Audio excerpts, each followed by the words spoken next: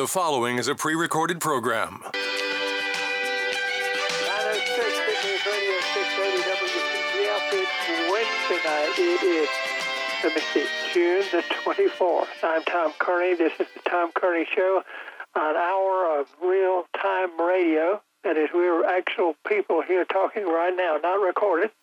And our guest tonight is going to be a longtime guest of ours, an old friend, Mr. Dean Bailey, who is the proprietor of King's Auto, one of the people who helps sponsor our broadcast, but he has been one of our nighttime mechanics for a number of years. Dean, are you there? I am, Tom. How are you tonight? I'm fine. I hope you're well. Doing good, thank you. That's something that's meaningful to say in this world these days, and so on. It is indeed. we have to kind of keep on the lookout, but yeah, we're going to talk about automobiles tonight and about servicing automobiles and about managing the servicing of them so that you can keep them going. Because if you don't keep them going, you have I don't even know how much a new one would cost now, but let's say $25,000, $30,000 worth of metal just lying out there if you don't keep it running. And that was one of the lessons I had to teach my little brother when he got his first car, that if he didn't take care of it, it wasn't going to work for him. So we're going to talk about some of the questions about servicing and managing the servicing of automobiles. We're not going to be taking any phone calls tonight because we have a limited circuitry with regard to the telephone. We hope to adjust that, but this is a lesson that one might well have anyway, because a lot of things having to do with the servicing of cars and with their operation has changed. Not really a lot of them. Dean, I'm old enough just about to be your father, I guess, and so many things that I thought I used to could do to my automobile is no longer possible to do. For instance, I used to if the battery wasn't working, I would park it on a hill and then I would just push it off, and it would crank up. It started itself that way. I'm told now that I can't do that anymore. And one of the things that would be wrong there too is that the fuel pump, if the battery is dead and it's not getting any electricity, it's not going to be pumping fuel. I guess both of these things came about when we went from having carburetors to fuel injection. Does that sound right to you? That's correct. Yes, you have electric fuel pump in the gas tank in most vehicles these days. They used to have them earlier on the fuel rail inline on the chassis, but now they've decided that they'll put them in the fuel tank, and it makes the fuel pump run cooler by using the gasoline, the liquid, to keep it cool. And so, yes, you have to have fuel pressure now, and even if you have a manual clutch and you cut the key on and there's no electricity, it's not going to fire up and run because it needs that fuel pump working. And there's another reason, I think, and I'm going to make some statements tonight. You know that about how much I know about repairing cars. That's why I need to take my car to King's Auto. But if I'm really wrong, just kind of slap me on the hand and tell me that I'm wrong. But I think one of the things that's good to do is to never let your car get, if you can afford it, never let your car get lower than half full, because number one, you don't know when we're going to have a storm and need the fuel, because all the fuel pumps all the service stations are dead because of electricity problems. And also, I believe when you have that fuel pump in that fuel, it keeps it cool and makes it work longer and more efficiently. Sure does. You need it. You know, I tell people it's a good idea to keep half a tank of fuel, but you certainly don't want to let it get below a quarter to an eighth if you can help it, because that fuel pump, if you've been driving a long distance, is working pretty hard. And so the more fuel you have in your tank, the cooler that pump's going to stay. And the longer it's going to last over its lifetime. So it's a good policy just to keep that fuel tank full. And if you're on a long trip, you know, you don't need to be driving that far without pulling over and taking a break anyway. Right. Well, there was a time when one of the cars I had, and this was before I started dealing with you folks, it was an Opel, as a matter of fact, and the fuel gauge did not work. So what I did is I drive 200 miles and fill it up, drive 200 miles and fill it up. I didn't want to run out, but I didn't know how much there was in there. So. Right. We've seen a few of those cars over the years, and it's just a good idea to take a break and fill it up with fuel and stretch your legs and get back in the car. It helps you stay awake better too. Yep. I don't imagine, and after we take our first break, we're going to, with your permission, talk about the question of routine servicing of the car and how often it's needed, and dealing with Sure. What am I trying to say? The book that you keep in your glove compartment, the manual, the owner's manual, and how important it is to sort of go by it. But I've got a couple of specific problems. In fact, I mentioned these to you off the air.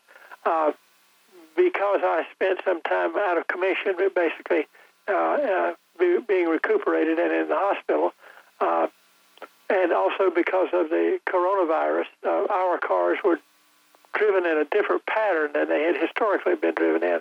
And then as my wife drove her car very few times and only for short trips, and it's been about 4 months since it's been serviced now. I think it has synthetic oil in it, so it may or may not make a difference. You can tell us about that. But my other car has hardly been driven at all, and what I imagine is that the battery is a little weaker than it might have been otherwise. Do I need to attack the servicing of those cars with any special methods?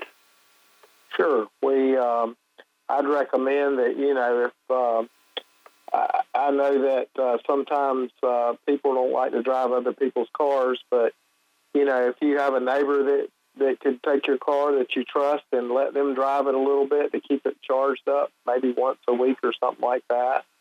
Or, even I can come by there and pick it up and drive it for you. But they really need to be driven because you keep the fluid circulated in the engine, and that keeps all the components lubricated in there, because when metal sits and it heats up and cools down and heats up and cools down, it tends to have condensation, and that's what gets in the crankcase. That when you crank it up and run it, it evaporates that moisture in there, and you just don't want that to settle for too long. So there's another reason, in addition to the battery running down, that one needs to drive one's car with some frequency. Right, certainly, because it just keeps in the differential and all those areas, it keeps that lubrication dispersed and helps keep things in top shape by doing that. And the other thing is you don't want your gas to sit in there too long, or it starts to degrade as well. And, that would be over numerous months, as much as 6 months. So that's important. It's been about 4 since it's been driven very much. But, and that was a very serious question, because we have not driven them very much because of the circumstances vis-a-vis the virus and so on. And then I was in the hospital for a little while and could not drive mine, but I need to do something about that now. And anytime when you let something sit, I've become a believer in the years that you have to remember not only how many miles it's been driven, but how long it's been, because time itself wears automobiles down. Yeah, and now the oil is much more capable of going many, many, many miles when you have synthetic oil, but the other part you have to look at is you can drive a lot of miles on that oil without having to change it. But in the meantime, the other fluids and things in the vehicle need to be looked at, because you could have a slight leak somewhere and not know it, because it's not time to change your oil, because it's much better oil than there's ever been. And so you're going to say, well, I'm only going to change it 10,000 miles because that's what the manufacturer said. Well, when a car gets older, it needs more attention more frequently. 2 to 3 times a year is a good idea to have someone at least check the fluid levels and look it over. Well, let's talk about that again. Let's return to that because I was reading recently in a commercial that you have, as a matter of fact, for your business that we have on WPTF about the cycle of servicing an automobile and how it would not be, I can remember I used to go to the service station in Goldsboro, and it said Esso on the sign, so you know how long ago that was. Right. And it said Happy Motoring on the wall somewhere. But Sure. the order there was to change the oil every 3 months or every 3,000 miles as a set piece, and that is no longer the case, I'm sure. So, and let's talk about the importance of having a full servicing and inspection at least once a year, sort of like the physical that you go to for your doctor and so on. Exactly. We'll talk with Dean Bailey of King's Auto further tonight after we take a break and address the questions that we were just talking about. Live and in real-time radio, and we were talking to the nighttime mechanic, Mr. Dean Bailey, the proprietor of King's Auto Service. And do you know, Dean, for one of the first times ever since you've been appearing with me on the radio, and that's about 20 years, I think, is that I forgot to give your pedigree. And forgot to say that you are the proprietor of King's Auto Service, which is at 1039 Northwest Street, and you do American cars, Asian cars, well, generally most cars that would be in the market, and you have a quick lube service there, and you have a state inspection station at your place. We do. We sure do. We were talking about servicing automobiles, and right. And I mentioned that there's a question about the different cycles that automobiles are serviced on, because I quoted the example of the old Esso stations where you change the oil every 3,000 miles or every 3 months, and it's not like that. Now you adjust the servicing cycle to the needs of the automobile depending on how much it is driven and what kind of oil is being used in it. Did I get that right? That sounds yes, right to me. That's correct. Right. And it depends on also if you buy the car new or used. And so my suggestion is that if you buy the car used, that you bring it in to whoever does your work and have them do a complete vehicle inspection, and you kind of determine what services have been performed on it prior to when you receive the car. And there's an interesting thing now that a lot of shops have, and it's pretty much a nationwide thing, called Carfax. And, people associate that with looking up information on cars before they purchase them. And so when we service a car, it goes into that database, and a lot of that information of the times the car's been serviced and where it's been, and a lot of times what state it came from, all different kinds of information. But then we can sit down with you and say, hey, these are what we suggest on the service cycles of what we know have been done and what hasn't, and then kind of set up a plan to get it up to date, and then an idea of how often you're going to need to service it based on how much you drive. And that's very important. It can save you a lot of money in the long run by doing that. Well, a couple of things that I could bring up that I think, and a lot of it comes from listening to you and Bobby Dunn and other mechanics over the years. One, if you're going to buy a car, particularly if it's used, you might want to retain the services of someone like King's Auto or another garage to do a full inspection of it, because looking at an automobile with a practiced eye, you might see things that other people don't. And also, absolutely, one of the things that my vet wants to do with my animal, and I'm glad he does, is to give them a what I call a 50,000-mile checkup. Of course, it's a cat, but what he's doing is he's establishing baselines. What's seemingly normal for my cat, and if you do that to an automobile, you start out by knowing what's right and what's wrong with it, and can cope with what the changes that are being made. Sure, and you can take and prioritize the things that it's going to need to have done to it.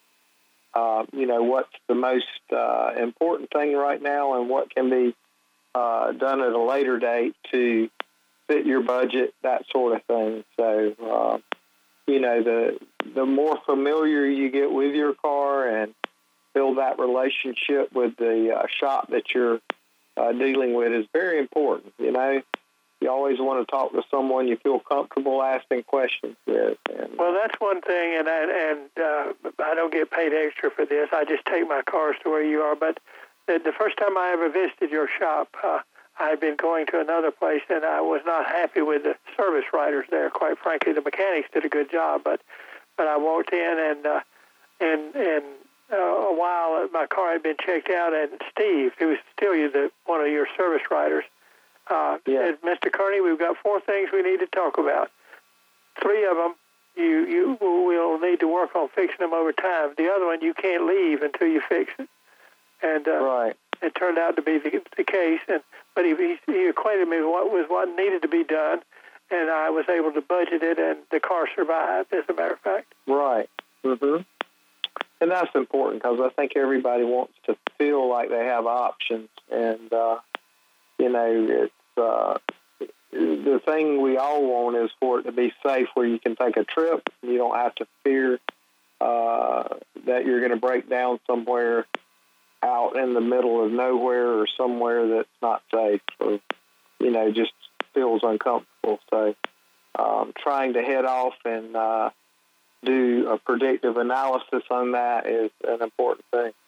Well, I became a fan about 25 years ago of once a year going to whatever garage I was using. It would be King's now, but and having a kind of a complete lookover. Like I said, like the physical you have at your doctor's office, where they do a complete workup and everything. And so, and I know one time Daniel, who's one of your mechanics, said, "Mr. Kearney, you're going to need some cars soon. We don't have to have them today, but it's getting close." And so I put that in the budget and was able to get the tires that needed to be acquired. Right. And recently I had it checked like that, and my power steering pump was leaking, so I was able to get it before it became a real problem. Yes, absolutely. And, you know, that's another thing this time of year when it starts getting warm outside, the asphalt heats up, and your tires that have some age on them, need to be looking at them closely. And one thing you want to be sure of is that you keep the correct amount of air in them. Blowouts come from most often low tire pressure, and what happens is they're so low that the sidewalls flex on those tires, and they just disintegrate because they're heating up. And before you take a trip, you don't have to come see us, but in your door jamb, usually the driver's door, there's a sticker in there that gives you the correct air pressure for those tires. And, you know, make sure you got enough air in your tires. Check that spare when cars come into our shop. We want to be sure that the spare tire has sufficient air, because that's probably one of the most overlooked items on the car. You don't want to find out on the side of the road, or even if AAA comes to switch your tire out because you've had a blowout or a leak in a tire, that your spare is flat. So that needs to be looked at too. And you know, one of the best inventions, in my opinion, is the tire pressure monitor system, TPMS it's known as. That's the upside down looking horseshoe that's usually yellow or amber on your dashboard. And, well, I know a lot of people say, well, I'll just go around and check my tires to be sure they're full because maybe a sensor in that tire went bad, and, you know, they don't want to spend the money right now to fix it. But if that light's out and the system's working properly and you're out on the road and you get a nail in your tire, you're going to know it pretty soon if it causes a leak, and that gives you time to pull over and evaluate the situation. So, and not be inconvenienced. And one of the speeds that people drive at these days, they don't want a blowout to happen either, you know. No, that's true. With cars, we tend to be able to drive them much longer. You know, most cars now are capable of going 300,000 miles as long as they're, you know, kept up and serviced properly. Can we stop for a moment and check the news, find out what's going on in the world? Well, that's exactly what we're going to do with Dean Bailey of King's Auto. We'll be back in a couple of minutes. The following is a pre-recorded program. For Wednesday night is June 24th. Let me remind you that we'll be here tomorrow night, and that Austin Maddox Coins and Stamps will be our guest, and we'll talk about coins and stamps. And Friday night will be trivia night. Coming up next week, on Tuesday night next week, Rod Gonski, our residential meteorologist, will be here to talk about the hurricane season and the weather in general. And we look forward to his coming, and we'll have a full schedule of programs. And you can, beginning next Monday, start looking in on the WPTF website. And under my name as host, we'll post the names of the people who will be on particular nights. Tonight, one of our old friends and longtime guest, we call him one of the nighttime mechanics, Dean Bailey of King's Auto. And again, I should give you the address at 1039 Northwest Street, which is downtown. I usually get there off of P Street, although you can get there from Wade Avenue. Isn't that right, Dean? You just can't leave that way. You can come that way, but you can't leave that way. Right. And that's the thing that you have to remember. And we're talking about servicing in automobiles and doing things to maintain them. And while the rest of the world has not completely changed, well, some of the things about automobiles, I pointed out earlier that Mrs. Kearney and I don't use our cars as often now because we just don't get about as much as we used to. Changes in lifestyle mean that the automobile is not used as often, but that means that you need to work out a different plan with your service person, I guess, and make sure that you adjust your servicing needs along the way. One thing about tires, Dean, that I've always wanted to ask you, you have the pressure indicated on the door jambs, but that's usually for the tires, the standard that came on the car. If you've modified the wheels or the tires, you need to choose a different pressure. Isn't that the case? Well, that's true. So if you look on the sidewall of the tire, it has a maximum pressure on that sidewall. So you never want to go higher than that. And you have to remember, too, that you don't want to be checking them when they're hot because that is an artificial reading. So a tire may expand 3 pounds when it's been driven and heats up. So you want to check your tires cold. And what I mean by that is it's set for at least, 3 or 4 hours. Overnight's always better. And because at night when it cools down the atmosphere, so does your tire pressure. So in the morning, cool time is a best time to check that air pressure. And then fill it to what the door jamb says, if it's the same type of tire that came on the car, same spec, so to speak. For instance, a lot of people buy a pickup truck and then they start pulling a camper, and so they're going to put 10-ply tires on there, and maybe the old tires that came on the truck ran about 36 to 38 pounds of pressure in them. Those 10-ply tires, which are a load-rated type of tire, some of those take as much as 85 pounds, for an example. And so you need to really understand when you make changes like that, how to maintain that tire pressure. And that's pretty critical, because if you run those tires too low in pressure, they will have a problem and could cause them to fail. But, in general, most standard car tires, switching from one brand to another, but they're the same specification or size, then the door jamb pressure is going to be what you need to run them at. And that's a good, guidepost to what to keep them at. That's something the average person can still do. Is a lot of times the convenience stores have these little pumps outside. I recommend you have your own air gauge and keep it in the car with you, and not so much trust those gauges at the station that are built into those pumps, because they may not be as accurate. And they get banged around a lot, too. They do. And that is during the summer and even in the winter, but mainly in the summer, it's very important is for those tires to maintain pressure and not get heated up and cause a blowout. That can be, accident.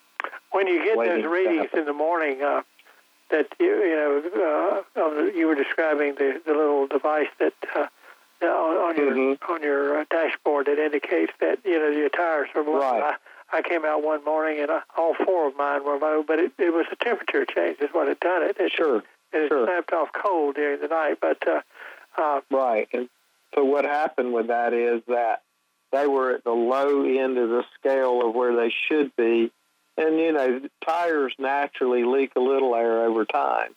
And so when it got to the low end of that scale, and then overnight the temperature drops and that light would come on, some cases I hear where people drive them, and then later that day the light goes back out. Well, that's because the tires have been driven and the pressure moved up 3 pounds, and that's all it needed to get that light back off. So what that tells you is they need to be brought up to maximum pressure. Well, one of the things that it seems to me that has happened, and I've read some articles about this, is that that the cars of our day are so much better than the cars used to be, that, and along with the computers that help run them and compensate for things that have changed, that sometimes we just forget to have them serviced routinely, and all kinds of problems develop that we may not be aware of. Yeah, that's true. They a lot of people brag about the good old days and how good those cars drove. I'm here to tell you, cars drive so much better now than they ever have, and as you know, some cars can even drive themselves now. A lot of people aren't in favor of that, but we're really headed that way. I was just before the show, I was looking at an article about Ford's Mach-E Mustang that's coming out 2021, and it's a fully electric car, and that's Ford's competition that they're going to have with Tesla, and it's going to be interesting to see that car coming out. But even electric cars and hybrid cars still need maintenance, like brakes, and a full electric car obviously won't need an oil change, but you still have brake pads and tires and other things on it that are going to need to have attention. So we're kind of looking forward to that era coming around. We've been working on hybrid cars for quite some time now, and they're very, very interesting and fuel efficient, and I think it's just going to get better from here. There's still a lot, my observation would be there's still a lot of the car that's mechanical, despite the fact that a good bit of it has become electrified. And that is, sure, like you said, the brake pads and the brakes and with those wheels turn around on some kind of bearings even to this day. Right. Yeah. A lot of those are the same that they have always been. And, one of the differences, like electric power steering, a lot of cars even that aren't hybrid or electric are using electric steering racks now to assist the steering rather than a power steering pump with hydraulic pressure. So there's a lot of neat things on cars now. And they steer really nice. I read an article about that. In fact, I think I talked to you about it 3 or 4 years ago where that more, isn't that kind of something they call fly-by-wire kind of thing? Where Sure. They call it drive-by-wire. Drive-by-wire, okay. Yep, and steer-by-wire, and a lot of people don't know it now, but there's no more accelerator cable on the car where your foot is on the pedal, and it's actually pulling a cable that opens the throttle. That's all electronic now, so it's just signals going from one sensor to another to accelerate or decelerate.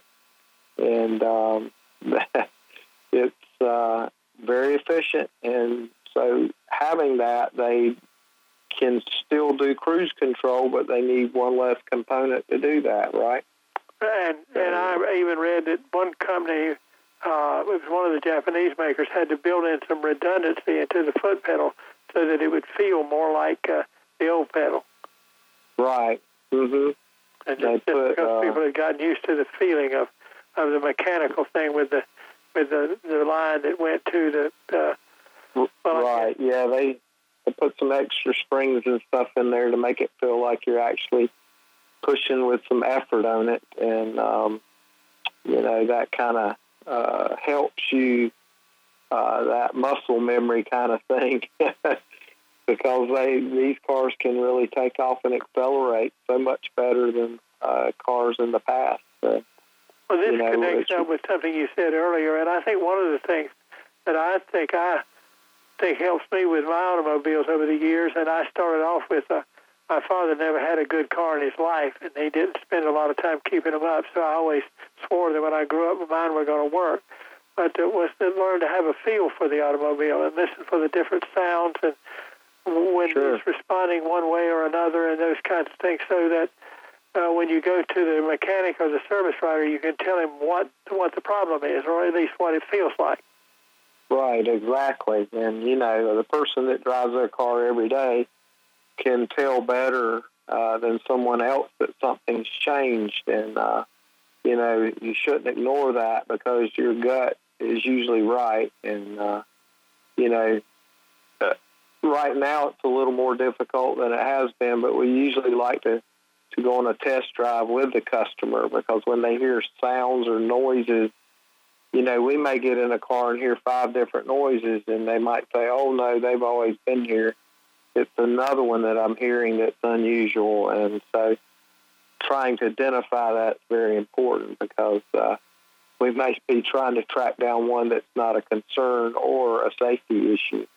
Well, I remember one time my vet told me, I was telling him what came out of my dog's rear end. I don't mean to be gross, but he said, no, that's good for you to know that, because you are with him all the time, and that's the only way we can find out what's going on. And that is, if you're around somebody who's with the animal or the automobile or the truck or whatever it is all the time, you have something to report to a person who's just incidental.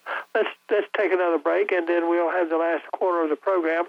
And if there's any particular problem or any particular thing that you'd like to address in dealing with customers about their automobiles, be they the classic internal combustion kind of engine or the electric, we'll give you a shot at that right after we take this break. Dean Bailey of King's Auto is our guest.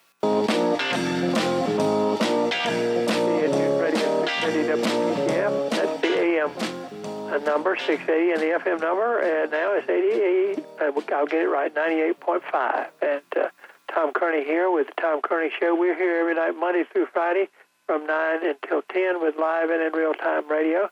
And one of our guests over the years, just about once a month usually, has been Dean Bailey, or his alternate Bobby Dunn of Triangle Car Care. Dean is with King's Auto, and I'm proud to say that's where I take my cars, so I can recommend those gentlemen without reservation. And when he comes, we talk about automobiles and automobile problems. And tonight we've been talking about servicing automobiles and trying to keep them in the best shape to keep them going. Dean, one of the things that I've heard you say tonight is that you've dealt a lot with electric or hybrid automobiles now, and I presume that if I came to you and said, well, should I buy one, you could approve of that. Yes, indeed. There's a lot of good choices out there today, and there's more that are under construction. And, one of the things that's going to be good for electric cars, total electric cars, as well as what we call plug-in hybrids, is Electrify America has been constructing about 20 months now, and that money came from the Volkswagen lawsuit, where they had violated some emissions concerns and were fined. And so what has happened is that money that they were fined has been used to build this circuit of charging stations across the United States. And they call it Electrify America. And, that makes it convenient if you have that type of car. These stations are about every 70 miles apart, so that, you have plenty of places to plug in and recharge as needed. One thing that has been talked about in the past was more range out of the cars so that you could travel a long distance without having to stop and charge. But, a new emphasis now is on not so much the range is, but how fast can you charge that battery, recharge it. And so that's where the manufacturers are focusing now, and the battery technology is getting better where you could charge the batteries quicker without damaging them and get you to your destination. And it's been real interesting to see that money, I think, has been used in a very good fashion. And it's about 2,700-mile corridor through 11 states where this Electrify America has set up these stations. Interesting, because I had not heard about that. And I think what I've sort of heard in advertisements or picked up in odd reading is that rather than the range, they're talking about speed now, the kind of thing, right. so much. And also the kind of thing that you would put in a truck that would pull a lot of weight, that kind of thing. Right. Mm-hmm. And, one thing they're talking about is building a corridor called the Electric Highway. And the intention is, and they've started this out in California, is to be able to have semis or large trucks to be able to charge at different stations. Obviously out there, because of the smog, when you use semis and they're not propelled by diesels or gas or things like that, you have less emissions output. And those trucks can pull quite a load and go a pretty good distance. And you just have to keep in mind that electric motorification has been used for years. The diesel trains you see on the track, the diesel engines don't turn the wheels. They charge and create electricity to move the motors that pull them up and down the track. So it is quite efficient. There's a lot of technology that has already gone into that, and I was glad that I was glad because it was my opinion too, and I always like to find out my opinion is confirmed, and that is that there was a lot of battery technology going into this. That's got to happen for the other stuff to work. Are the car manufacturers doing the battery technology, or is it somebody like Excite or somebody like that that's doing it? Well, there are a lot of players out there right now doing research and development on it. I know that Tesla just bought a Canadian battery company, and Tesla's goal is to have what they call a 1,000,000-mile battery. And what that means is that you would get 1,000,000 miles worth of cycle out of the battery before it would have to be replaced. And, their batteries really do a good job of maintaining and not failing. You're going to hear some from time to time that have issues, but overall, they do very well. Well, you've done a good job tonight because you tied it all up in a nice, neat package for us here. If you want to avail, ladies and gentlemen, yourself of Dean Bailey's services and go visit King's Auto. It's at 1039 Northwest Street near downtown Raleigh, and they have a website. It's kingsauto.com, I believe. Isn't that right, Dean? King's Auto, King Serve at Bell. I can't remember. We just changed it. I'm sorry. Well, I'm glad I asked, but I'll tell you what I did is I Googled it is what I did, and go to that place, and I noticed that the old phone number I've had for 20 years still works too. But thank you so much for being with us tonight. Yes, thank you for having me.